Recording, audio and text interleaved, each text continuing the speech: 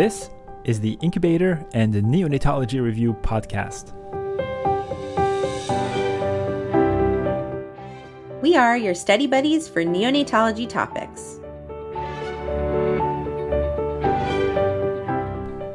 I'm Dr. Ben Korshaw. And I'm Dr. Daphne Yasova-Barbeau. Welcome. All right, let's get into it. You ready? Right.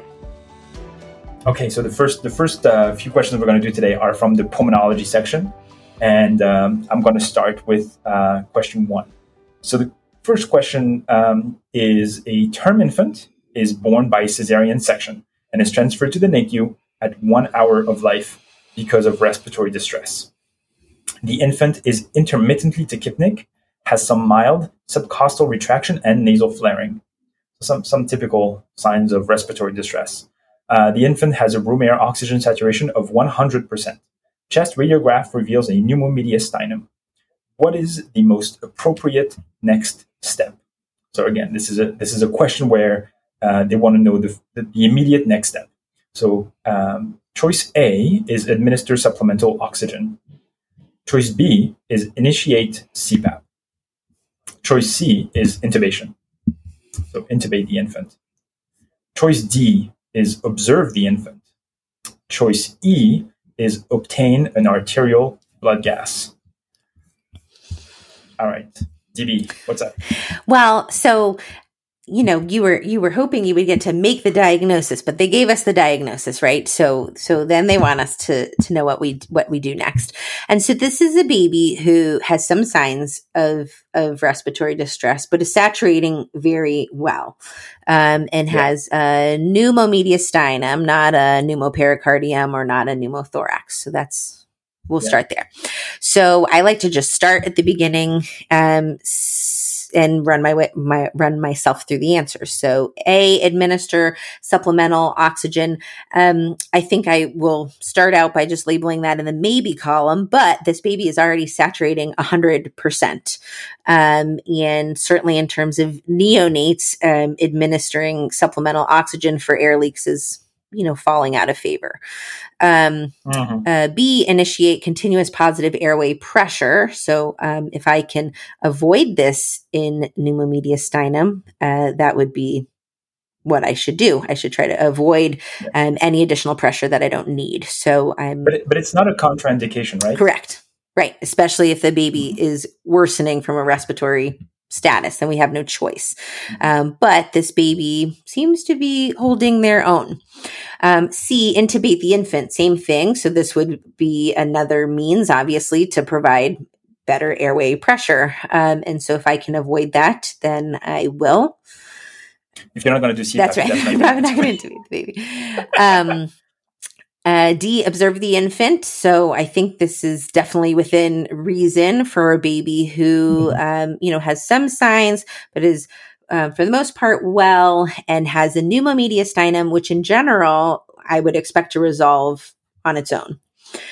So E, obtain an arterial blood gas. So same thing. I think if the respiratory status is benign enough that I'm not going to increase my ventilatory support, then I probably for this answer won't get an ABG. This baby may have already gotten a blood gas when they came in with respiratory distress. So I'm going to say D, observe this infant. You are correct. Mm-hmm. So observe the infant is the correct answer. And I think everything you've said so far has been very much on point. Pneumomediastinum usually does not lead to significant clinical symptoms. And I think this is where this question could be a bit tricky, right? I mean, you have a baby that's tachypnic, that has mild subcostal retraction, that shows nasal flaring. But like you said, is satting 100% on room air. So I think this could cause sometimes a bit of confusion. Should you address that in any way? And the answer is no. You could watch the patient, because the natural course of pneumomediastinum is that they should typically resolve on their own. And then remembering that this is not a baby that's admitted to the pediatric unit, but to the NICU that's going to be on continuous monitoring. So there's really room to observe this infant despite a little bit of clinical signs of respiratory distress syndrome. Of respiratory distress, not respiratory distress syndrome. Do you remember what the chest X-ray finding is for pneumomediastinum? That's what I was going to ask you. But yes, it is the spinnaker sail sign or the angel wing sign. So the sail sign, I sometimes get this mixed up. The sail sign is just the normal thymus on X-ray. But the spinnaker I've seen a lot of boats as a kid. I come from a town that has lots of a nice port, and yet the angel wing is so much easier to remember. I feel like it's for sure. Yeah. So that's exactly what it looks like. It's the outlining of the thymus with air, basically, and so it really just has this much more ethereal appearance than the thymus does normally, where it's much more, straighter lines. So it really looks like a sail versus this angel wing or the spinnaker sail sign. I guess the last point I wanted to make on this question is the fact that pneumomediastinum can present with muffled heart sounds. And the reason I'm mentioning this, it kind of makes sense, right? Whenever you have muffled heart sounds, it means something is in between your stethoscope and the heart. And so in this case, it's a little bit of air. But I like buzzwords, and sometimes muffled heart sounds can make you jump towards a diagnosis of like cardiac tamponade or something. But really, even if that presents itself here, there's really clinically not much to go on. Like blood pressure, everything else should be really fine, which again, if you have an actively developing tamponade, you should not have normal blood pressure and so on and so forth. So something else that they could use to present that pathology. And again, I think this is important for people to know. Yeah, the only other pearls I would say, pneumomediastinum we've talked about, but tends to present associated with TTN, respiratory distress syndrome, pneumothoraces very commonly, meconium aspiration syndrome, and pneumonias, as well as obviously any baby on mechanical ventilation or who got resuscitation in the delivery room is at risk. So, yeah. Thank you for that. Okay. Shall we go to question number 6 in the pulmonary section? This is another one where you get the diagnosis right off the bat. An infant is born with a tracheoesophageal fistula. During which of the following stages of lung development did this lesion most likely occur? A, alveolar, B, canalicular, C, embryonic, D, pseudoglandular, E, saccular. Oh boy. And this is definitely, one of these is going to show up on the test for sure. The stages of lung development. From my recollection, these always somehow show up on the test. So number one, the issue is all the stages are there. So there's not even like, so they're all suggested. So let me take this one step at a time. The way I remember this is in 3 phases. You have the first 2 stages of development, which are embryonic, which is easy to remember because it's called embryonic. The second stage is pseudoglandular. Then you have what I refer to as the preemie stages, which is the time the babies are usually born, which are the saccular and canalicular stages. And then finally, you have the alveolar stages, which usually takes place after 36 weeks and goes on well into childhood. So these are the way I categorize them. I remember the order of the different stages thanks to that mnemonic called each part comes through age, where each starts with an E for embryonic, part, it starts with a P for pseudoglandular, comes with a C for canalicular, through with the T for terminal saccule, and then H for alveolar.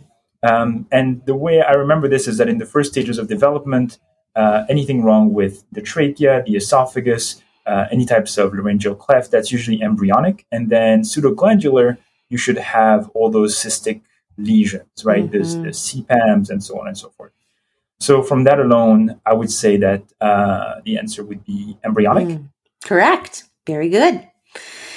All right. So yeah, you're totally right. So in the embryonic stage, like you said, it's really the formation of the trachea and the bronchi abutting one another, and the 5 lobes of the lung. So knowing what's happening during that time period is important. Knowing the time frame, lots of questions on that. So embryonic is the earliest stage, usually between 0 and 7 weeks. That's too hard for me to remember. So I usually think of 0 to 5, and then I go by 10s after that. So like you said, laryngeal clefts, tracheal stenosis, TEFs in this time period. Pseudoglandular is when we get the formation of non-respiratory bronchioles and the air conducting bronchial tree up to the terminal bronchi. This is also when respiratory epithelium begins to make amniotic fluid. So fluids and things helps me remember that happens during the pseudoglandular time period. This is week 7 to 17. I try to remember 5 to 15. And like you said, the cysts, the bronchogenic cysts, the CPAMs, congenital lobar emphysema, and congenital diaphragmatic hernia is another one that happens in this time period and is asked quite a bit. The canalicular stage, 17 to 27 weeks. Again, I remember 15 to 25. That's when you get the formation of the respiratory bronchioles, and canaliculi or canaliculus means like small passageway. So that's helps me remember that.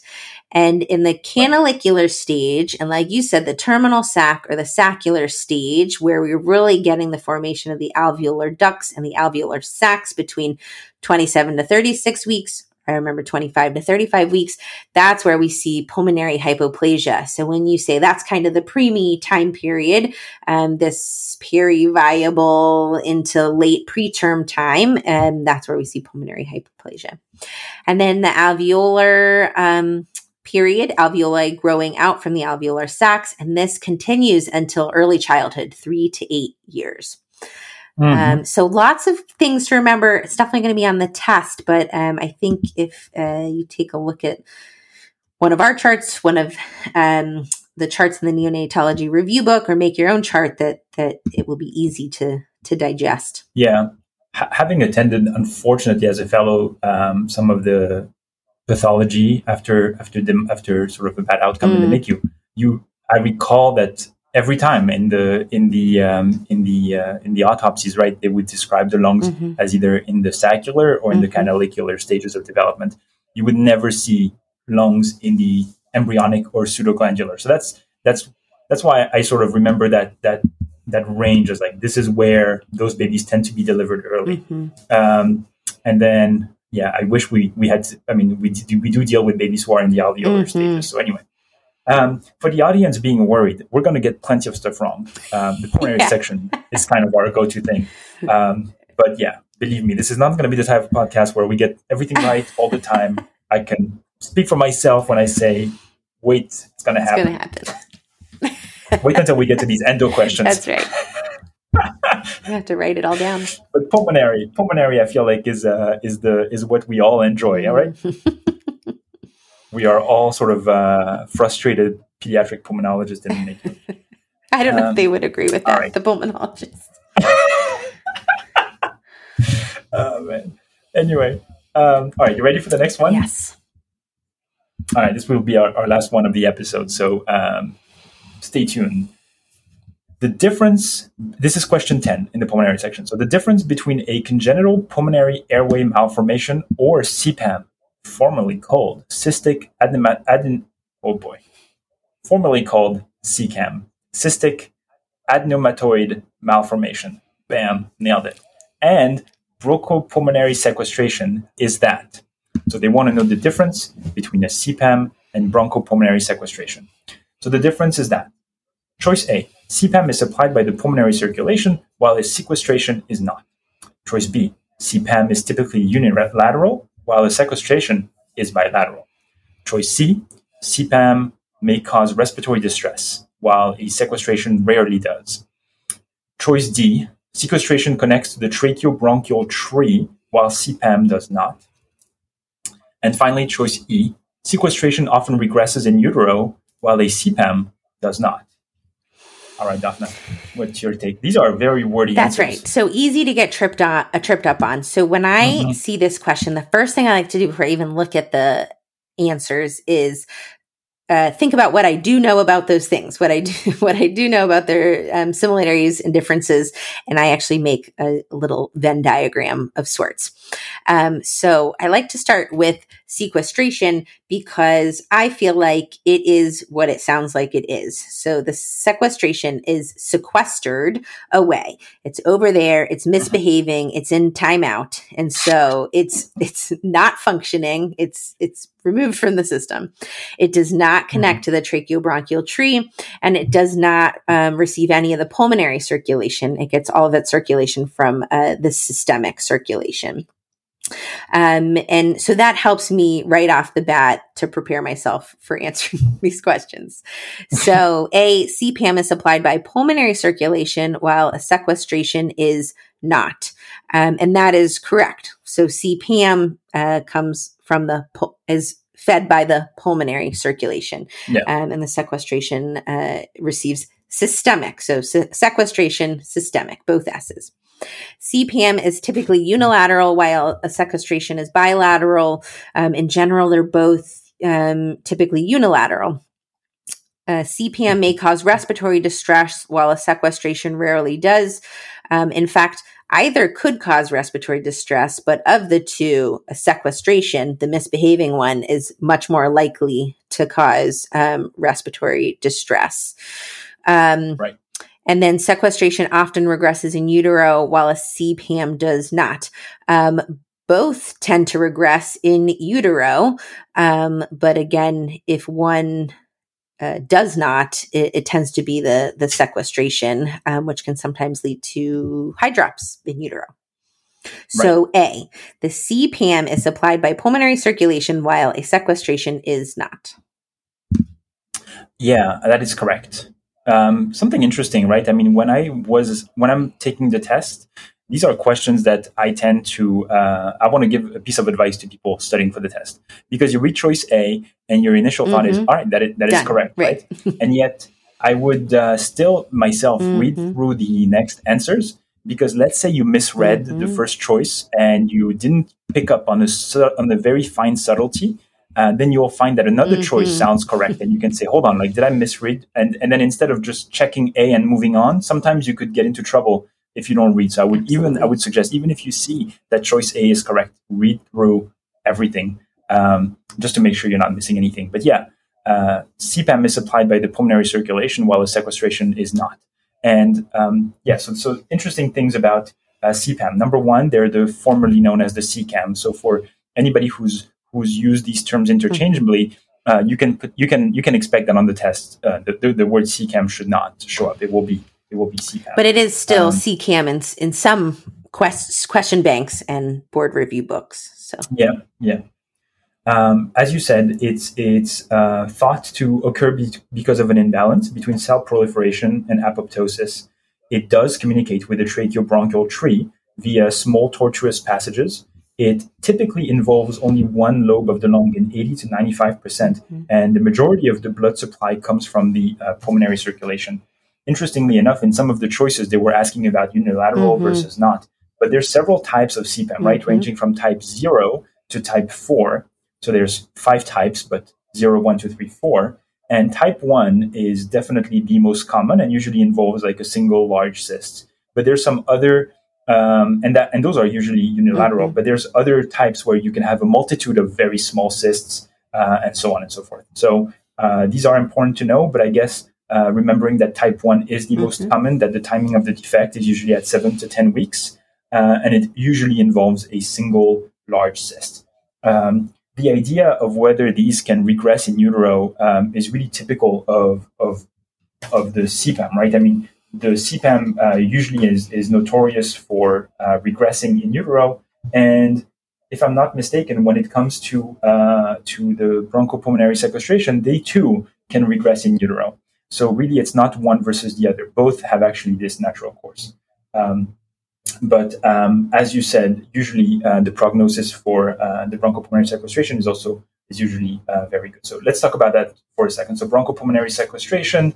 Like you said, it's really non-functioning pulmonary tissue that does not communicate with the tracheobronchial tree and receives vascular supply from anomalous systemic vessel, right? So that's something that I think is interesting too, because that could fall on the test where the blood supply comes from the pulmonary circulation in CPAM. You said P, CPAM, pulmonary circulation, and sequestration, S, systemic. I think that was very helpful. You see how I highlight some of the good tips you're giving to the audience. And repetition is key.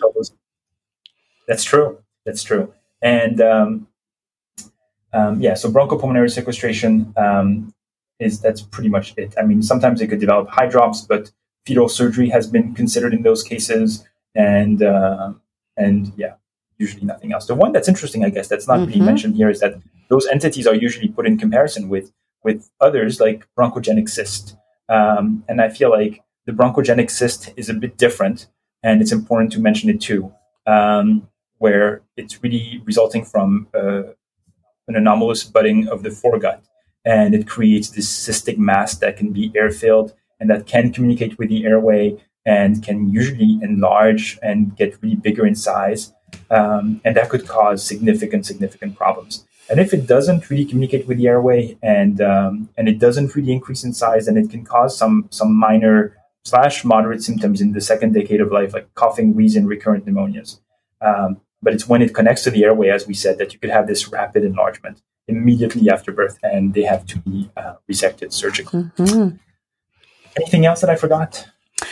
No, I think those are the biggies. If we see a bronchogenic cyst on an X-ray and compared to the other two, it tends to be more midline. It tends to be higher in the respiratory tree, since it comes from the bronchi.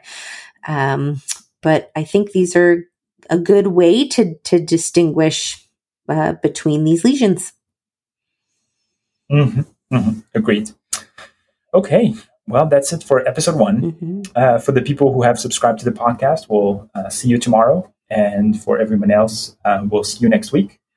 Thank you, Daphna. That was fun. Thank you. It was fun. I hope that we'll get some feedback from the community.